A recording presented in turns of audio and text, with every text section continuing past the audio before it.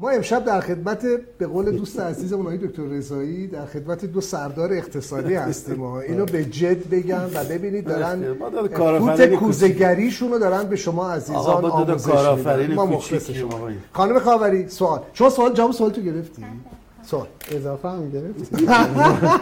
زعفران رو خود اینجوری ریختی. من 2 تا نکته دارم و 2 تا دغدغه بزرگ. این که اول از همه به شیپر چجوری اعتماد بکنیم، نه بحث تنها شیپر. همین الان توی گمرک مشهد هر بیلی 3 تا 5 میلیون تومان داره گرفته میشه، اطلاعات مشتری فروخته میشه.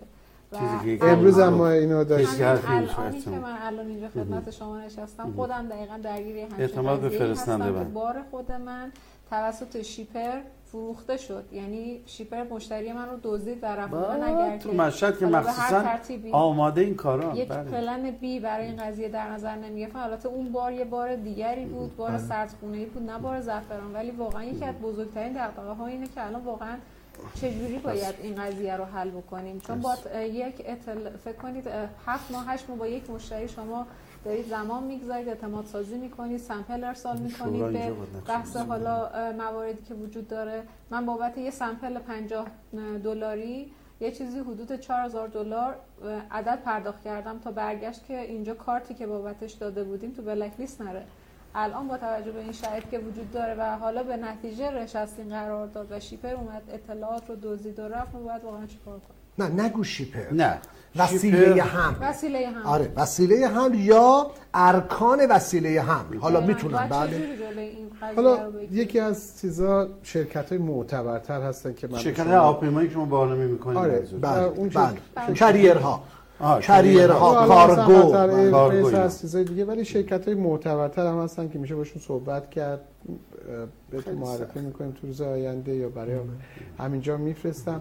ولی اینا یه واقعیتایی هستش که متاسفانه میشه گفت فعالیت غیر اخلاقی اقتصادی است و وجود داره و ما خودمون در گذشته تلاشمون این بود که از مشتریمون در واقع اسم فورواردر میگرفتیم که اسم خودش نباشه. چون شما اگه یه فورواردر بزرگ باشه ترخیص کننده کالا مثلا خیلی نکته قشنگیه. اکسپو چیزی که دست من بود اکثرا دریافت کننده کالا من خودم دیدم.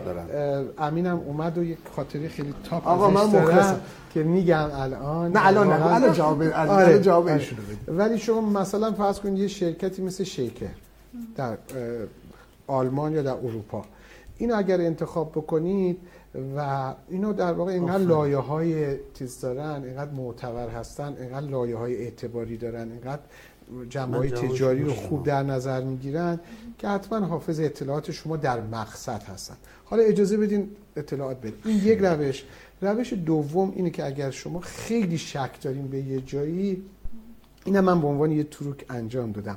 تلفن یکی از دوستان گذاشتم با آدرس درست، بعد با تلکس احضارش کردم که بعد این فرد پدرسوخته که میخواد مشتری شما رو قول بزنه بیاد با پسر خالت تماس بگیره، اونم قشنگ سر کارش بذاره در بازار عدد. این کارم من یه دفعه انجام دادم که در واقع حالا یه مقطعی البته چون میدونستم همین برنامه‌های ما لو میره و اینا، تلفن یه دوست گذاشتم. ما به ترخیصکارمون و به مشتریمون اطلاع میدادیم این شماره برنامه، اونم مطمئن بود، ولی تلفن رو عمدن تلفن یه دوست گذاشته بودم چون اینا بیشتر از طریق تلفن، چون ما که آدرس ایمیل اینا که نمیذاریم، یا آدرس به اصطلاح مشتری رو میذاریم یا آدرس خلاصه. آره خیلی خلاصه. آره شما میتونید اطلاعات تکمیلی رو روی اینوایس رو ببخشید البته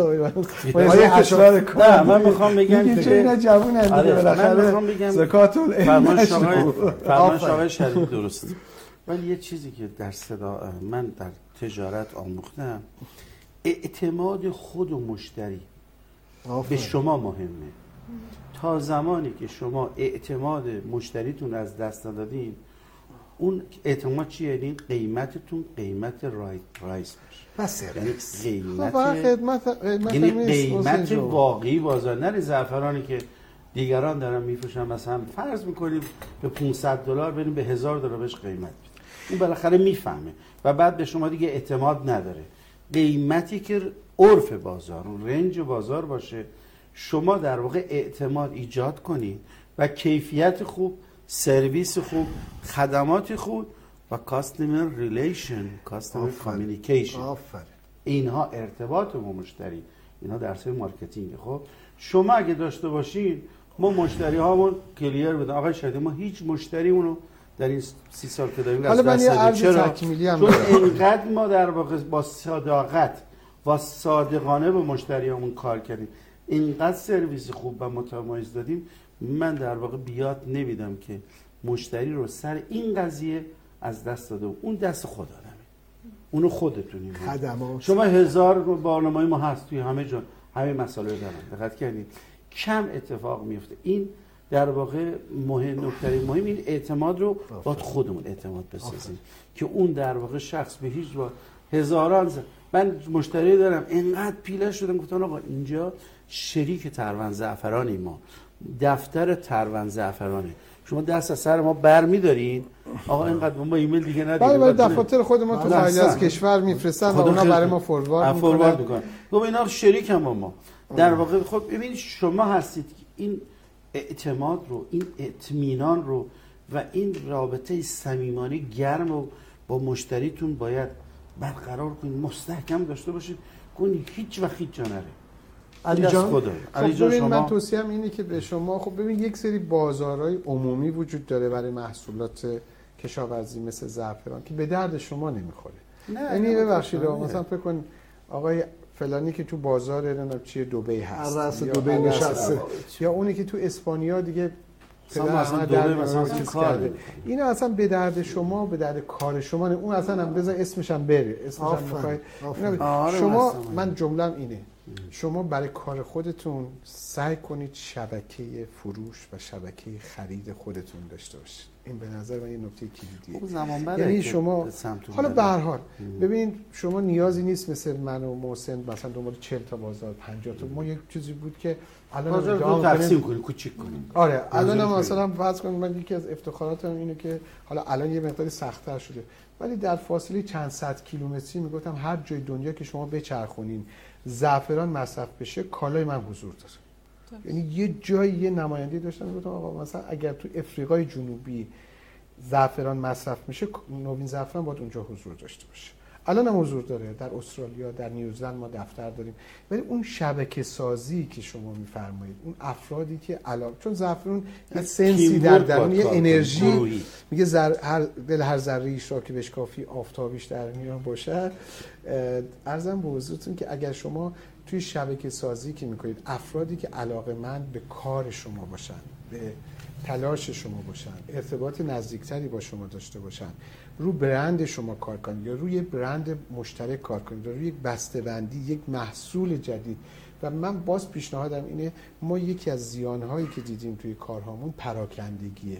حالا یک تنوع بازار یا اصل، ولی الان تو شرایط تحریم، تو شرایط عدم امکان انتقال پول، به نظر من شما نه تنها یک رقمی بلکه در کمتر از دستان یک انگشتان یک دست، کمتر از 5 مشتری خوب یا 5 بازار خوب شاید براتون در این شرایط دوران گذار کافی باشه. یعنی اصلا فکر نکنید که من بازارم رو برم توسعه بدم، برم دنبال 6 یا 7 یا 8. فراموش کنید. همون 5 تا رو قوی داشته باشین، همون 5 تا رو تاثیرگذار بذارید. و امروز اون میگه برو قوی شو اگر راحت جهان طلبی که در نظام طبیعت ضعیف پایمال است، در برند هم همینه. شما اگه یه لکولکی بکنید، سوسوی داشته باشین، یه چیز داشته باشین، یه چراغ کم نور باشید، مطمئنا شما دیده نمیشید. من در تکمیل حرف ببخشید علی جان شریعتی که امشب خداوکیلی من دارم آموزش میبینم، دارم یاد میگیرم، این رو خدمت شما عزیزان بگم. 5 مشتری خوب، میگن یک ده آباد به 100 شهر خراب، خودش نعمته. اونا تازه میشن ولی نعمتهای ما. زعفرون که فقط نمیخرن بابا، یه دنیا کالای دیگه ای هست. وقتی صحبت از بازارسازی میکنیم، تو که خودت ماشاءالله خانم خاوری، من که خودم شاهد فعالیت‌های تو بودم، انقدر خوب و قشنگ با آقای مشتری. خاوری که نسبت نداره. نه ایشون نسبت نداره، فقط فامیلیشون چیز هست. ولی واقعیت داستان این هستش که از خود مشتریمون میتونیم بشنویم که تو به چه محصولات دیگه نیاز داری. خودش سبب میشه شما سبد کالایی بزرگتری رو داشته باشی. بذار حالا من علی می‌خواست خاطره بگه، من نمیخوام علی اون خاطره رو بگه. من یادمه تو نمایشگاه ها ما میرفتیم. احتشام شما تایید کن. بله. یک غرفه بود بزرگ برای تیم انجمن ملی زعفران بود. صندوق توسعه صادرات زعفران. همه تعجب می‌کردن 10 تا یعنی توی غرفه. برندهای اصلی زعفرانی که امروز دارید، من شاهد، من میگم مگه میشه؟ اصلا من فکر می‌کردم اینا با هم شریکن. مشتری می اومد و خیلی هم جالب در بود. رفاقت با هم نه شریک. واقعا ببین اینطوری بود. اون نکته اعتماده ها.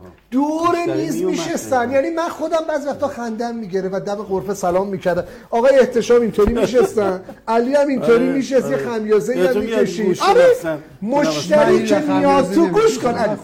ببین مشتری میومد تو غرفه، کارتشون که میداد نمیدونست. جالب اینه که با قرارم گذاشته بوده از قبل همشون کارت ها رو میدادن، ولی با هم پرایس لیست درست کرده بودیم. اصلا تعامل قشنگ.